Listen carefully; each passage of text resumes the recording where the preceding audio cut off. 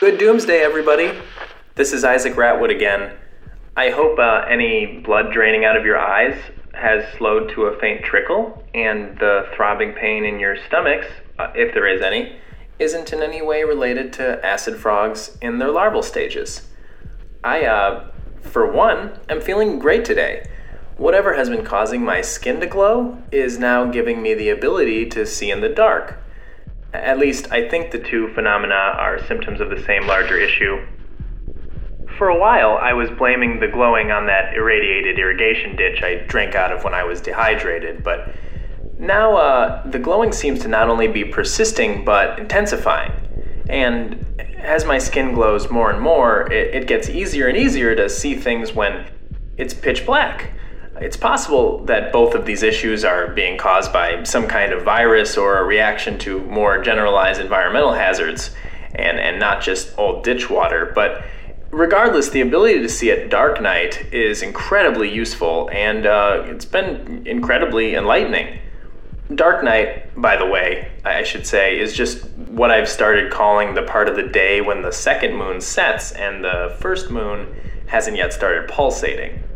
Once the pulsating has started, I call that part of the day light night, which, obviously is by far my favorite portion of the day, because the vaguely orange light the first moon emits is almost like a sun without all the dangerous UV rays. It may be perilous out here, but, at least melanoma is no longer a cause for concern, and that's what I call looking on the bright side. Get it? That's a sun joke. But yeah, anyway, there are lots of things going on during the black of dark night that I never noticed before. One strange thing that I kind of loved seeing is the shrouded shapes just hanging out in their natural habitats. Or unnatural habitats. I don't actually know which applies better here. They used to be a terrifying mystery to me, the shrouded shapes, but now I realize that most of the shrouded shapes are actually just a fun-loving and fairly talented group of minstrels who only perform in the pitch blackness. The other night it was totally dark out and I was walking down this little river when I saw them. The shrouded shapes were parading through the woods. Some of them were doing somersaults and cartwheels. I followed them for a little while and they crawled up a water tower and all got in a circle on top and started doing what looked like circus tricks, things like sword swallowing, self-immolation, levitated tightrope walking, and some snake vomiting. I would have never seen these performances if I hadn't developed my night vision, so you've probably never seen them either, especially since the shrouded shapes seem to have the ability to maintain total silence even while they're vomiting snakes. Oh, and I forgot to mention that right before the shrouded shapes started doing their sort of circus thing, they removed their shrouds, and they revealed like these gorgeous statuesque bodies that remind me of ballerinas of all sexes. At least all the sexes I know about, including male, female, intersex, dolphin, and needles. But Buffy, for one, loves the figure's performances, and I have to say, guys, I hope you someday develop the same night vision abilities I have so you can see them for yourself. As long as my night vision abilities aren't going to kill me in the long run, then I hope you don't develop them because, well, yeah, you get it. Other than the shrouded shapes, I've also noticed like a whole community of completely normal raccoons, which seem to have survived the apocalypse better than anyone. Each night, they crawl out of their holes and sewers and carry out pretty much the exact same behaviors raccoons always have. They scavenge, they slink about, and they shoot lasers out of their eyes, which I guess that's a new one, actually, but it feels pretty regular when you compare it to a lot of the other shit going on. Anyway, it's fun to be able to see in the dark. This new lifestyle I have is another upside of this whole wandering around from town to town thing. I've never felt more fit in my life. I've been walking and walking and walking. I've probably got an Olympic level BMI right now. There's not an ounce of fat on me. The barely eating helps with that too. But, I actually enjoy the walking, honestly. Plus, the further south that I get, the more eventful things have been getting. Today, I'm just outside Kansas City. sitting here in the back seat of this little burned out school bus. I never got to sit in the back of the bus when I was a kid growing up, since it was usually controlled by the kids who smoked cigarettes and lost their virginities in middle school. The cruelty of those kids, even compared to some of the horrors of today, is still unmatched in my life. If there was any one person to blame for that, I'd say it was Donnie Davidson. If I had to say anything to Donnie now, I'd like to say I forgive you for making my childhood a living hell, because if anything, your rudeness and physical violence prepared me for a life in this real, unmetaphorical hellscape. As I was leaving Minneapolis, I actually did notice Donnie, who I hadn't seen in years, probably since high school. He was lying on the side of the road, really desperately trying to pull his entrails back into his body. And I can say, with a good degree of certainty, I think that I felt like not even a little bit of joy watching him do that. If anything, I was really filled more with abject panic, because there was an alien battleship raining liquid fire down on the Mall of America. As a bit of a language buff, you got to appreciate the aliens' use of liquid fire, mostly just because it finally made the phrase raining fire technically correct. But yeah, Donnie, I forgive you. Whether you're out there wandering these badlands with your intestines scooped out like a jack-o'-lantern, or you're sleeping the eternal sleep, there's no hard feelings. And if there are, it's only a few. It's a really small amount of hard feelings. This bus actually offers a really nice, decent visibility in every direction. So it was a solid place to set up shop. Normally I wouldn't wander this close to a major city, but I figured Kansas City was basically uninhabitable before the apocalypse, so I wouldn't have to worry about too many signs of life. Turns out I was pretty wrong about that. Kansas City is now like a thriving metropolis, if I've ever seen one. At least it seems that way from a distance. Every light in every building downtown is lit up and flashing red or yellow to the beat of that strange electronic music you can probably hear right now. Actually, can you hear that? Sorry for not bringing that up. I guess I've started to tune it out, but yeah, that's coming from downtown, and I'm not sure what's going on, but I assume it's some kind of monster rave. So I'm keeping my distance, and I would I'd probably tell anybody who might be in the area to do that as well, unless you're interested in whatever kind of party drugs young mutants are using these days. If I'm being totally honest, I do find the trance-like beat pretty pleasing. It's almost good. I wouldn't download it, but I'd stream it if that were still possible. So yeah, steer clear of Kansas City, or don't. But whatever's going on there, humans are almost certainly not causing it. I also had an idea this morning that maybe it would be cool if I just told you guys about some of the things I've seen lately, and where I saw them. I hope you don't mind me referencing borders and geographies from before the collapse. I know America is basically an archaic concept now, but this 2008 US Atlas is all I have to go by, so it'll have to do. So let's see. Okay. Yeah, definitely steer clear of Pollock, Missouri. There's like a 70 or 80 foot tall statue of Mickey Mouse there now, and its head swivels to follow you as you go by. I was never a huge Disney fan, since Walt was, I think, like a genocidal Nazi, at least in like his belief set. I'm sure whoever erected the Mickey statue is either some kind of whacked out supervan or is trying to lure stray children into town.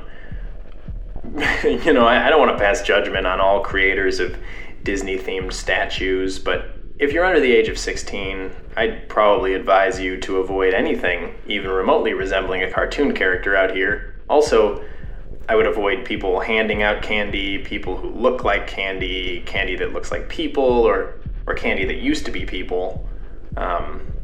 Candy, I think, as a rule, is probably something that really everybody should be staying away from these days. Aside from Pollock, Missouri, though, I would try to find another route that also doesn't include the town of Milan, Missouri. It's been replaced by a mouth in the earth. It's either a mouth or a gaping hole with something sentient inside of it. Either way, it was reciting Samuel L. Jackson's monologue from the end of Pulp Fiction over and over again.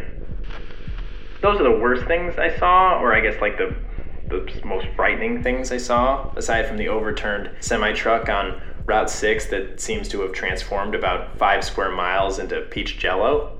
I normally like jello, but it's really difficult to walk across, and there were a few kind of touch-and-go moments where I thought I was going to get sucked beneath the surface. Also, peach jello is gross in comparison to any other jellos, and really any other fruit-flavored foods. I don't know why Kraft insisted on making the peach jello, but I'm glad the apocalypse forced them to stop. So that's the bad stuff. But, you know, there's good things too out there. The absolute best thing I've come across in the longest time was Alice's Baked Goods. At first, when I saw that the bakery was baking these sweet, salty, delicious butter donuts all on its own, I figured it was like being controlled by some kind of evil force or poltergeist or something. That was before I had a super informative conversation about the difference between a donut and a beignet with the bakery itself, which turned out to be a member of an alien race of bakeries. Apparently, on their world, sweet, salty butter donuts are basically the equivalent of bodily waste. Alice's Donuts, which repeatedly insisted her name was not Alice, wasn't really sure how she ended up on Earth, but she was fairly positive a portal would open up sooner or later and suck her back to her home world.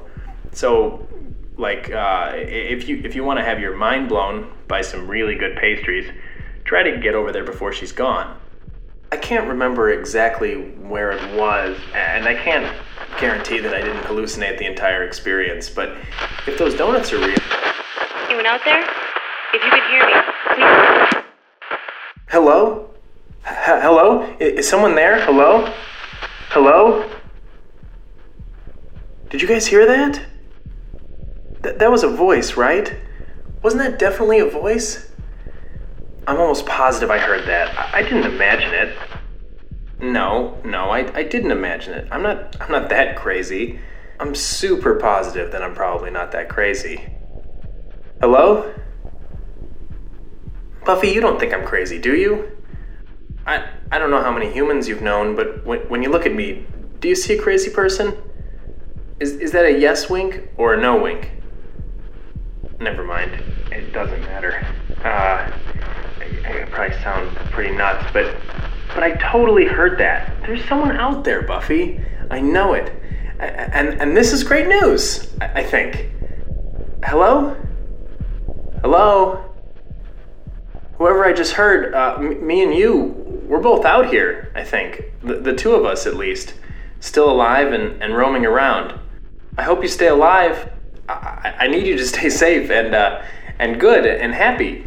If you can hear me, we're gonna make it through this, whatever it takes. All we need is hope. I mean, we have each other now, I think. Are you sure you can't answer me?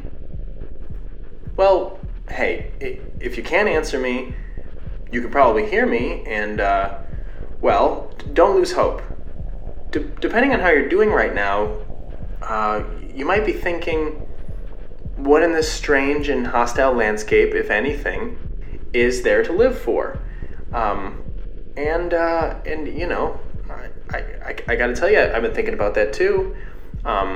Here's what I think. You know, as positive as I try to be, I know I'm not the only one out there whose resolve wavers once in a while, but don't let it get to you, even if you're weary and things look bleak.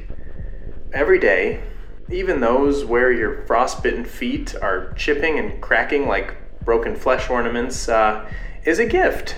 Even when it might seem like you're drowning in a pool of bile or your true love has been nailed to an upside-down cross made of cactuses and whale bones, never forget that there is a light at the end of the tunnel.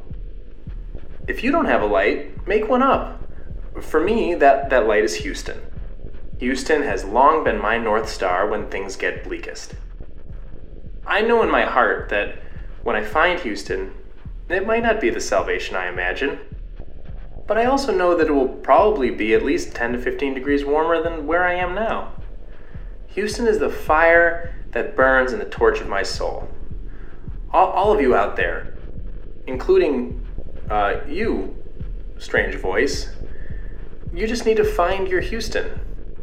Maybe your Houston could also be Houston. Maybe it could be a warm donut on a cold night.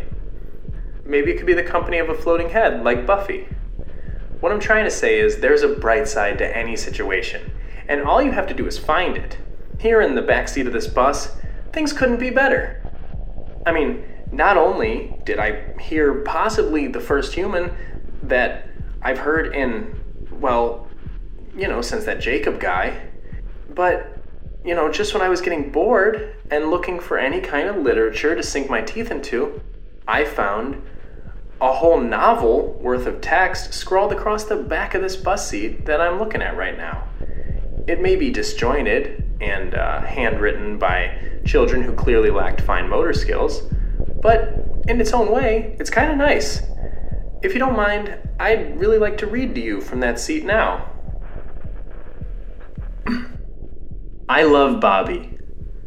Bobby sucks dick sideways. Bobby could kick your ass. Bobby's mother is a fat whore with no fingers on her left hand. Don't make fun of Bobby's mom, you fat bitch.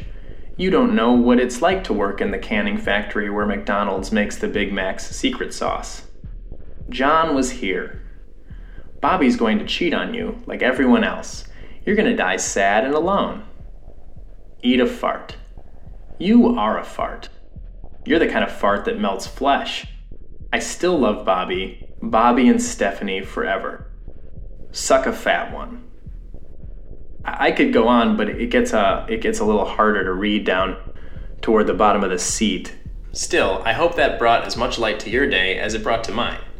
And I hope hearing my voice, if you can hear it, has brought you some new hope. And on that note, I know I'm rambling on, so I'll let you go now. I mean, I'll stay near the radio and sleep light in case you want to try and contact me again, okay?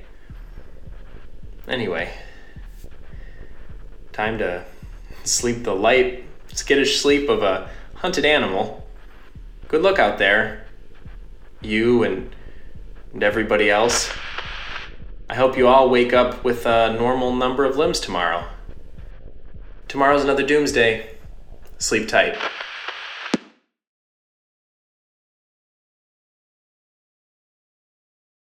Doomsday by Day is written and performed by Zach Carlstrom with production and sound design by Lindsay St. Clair.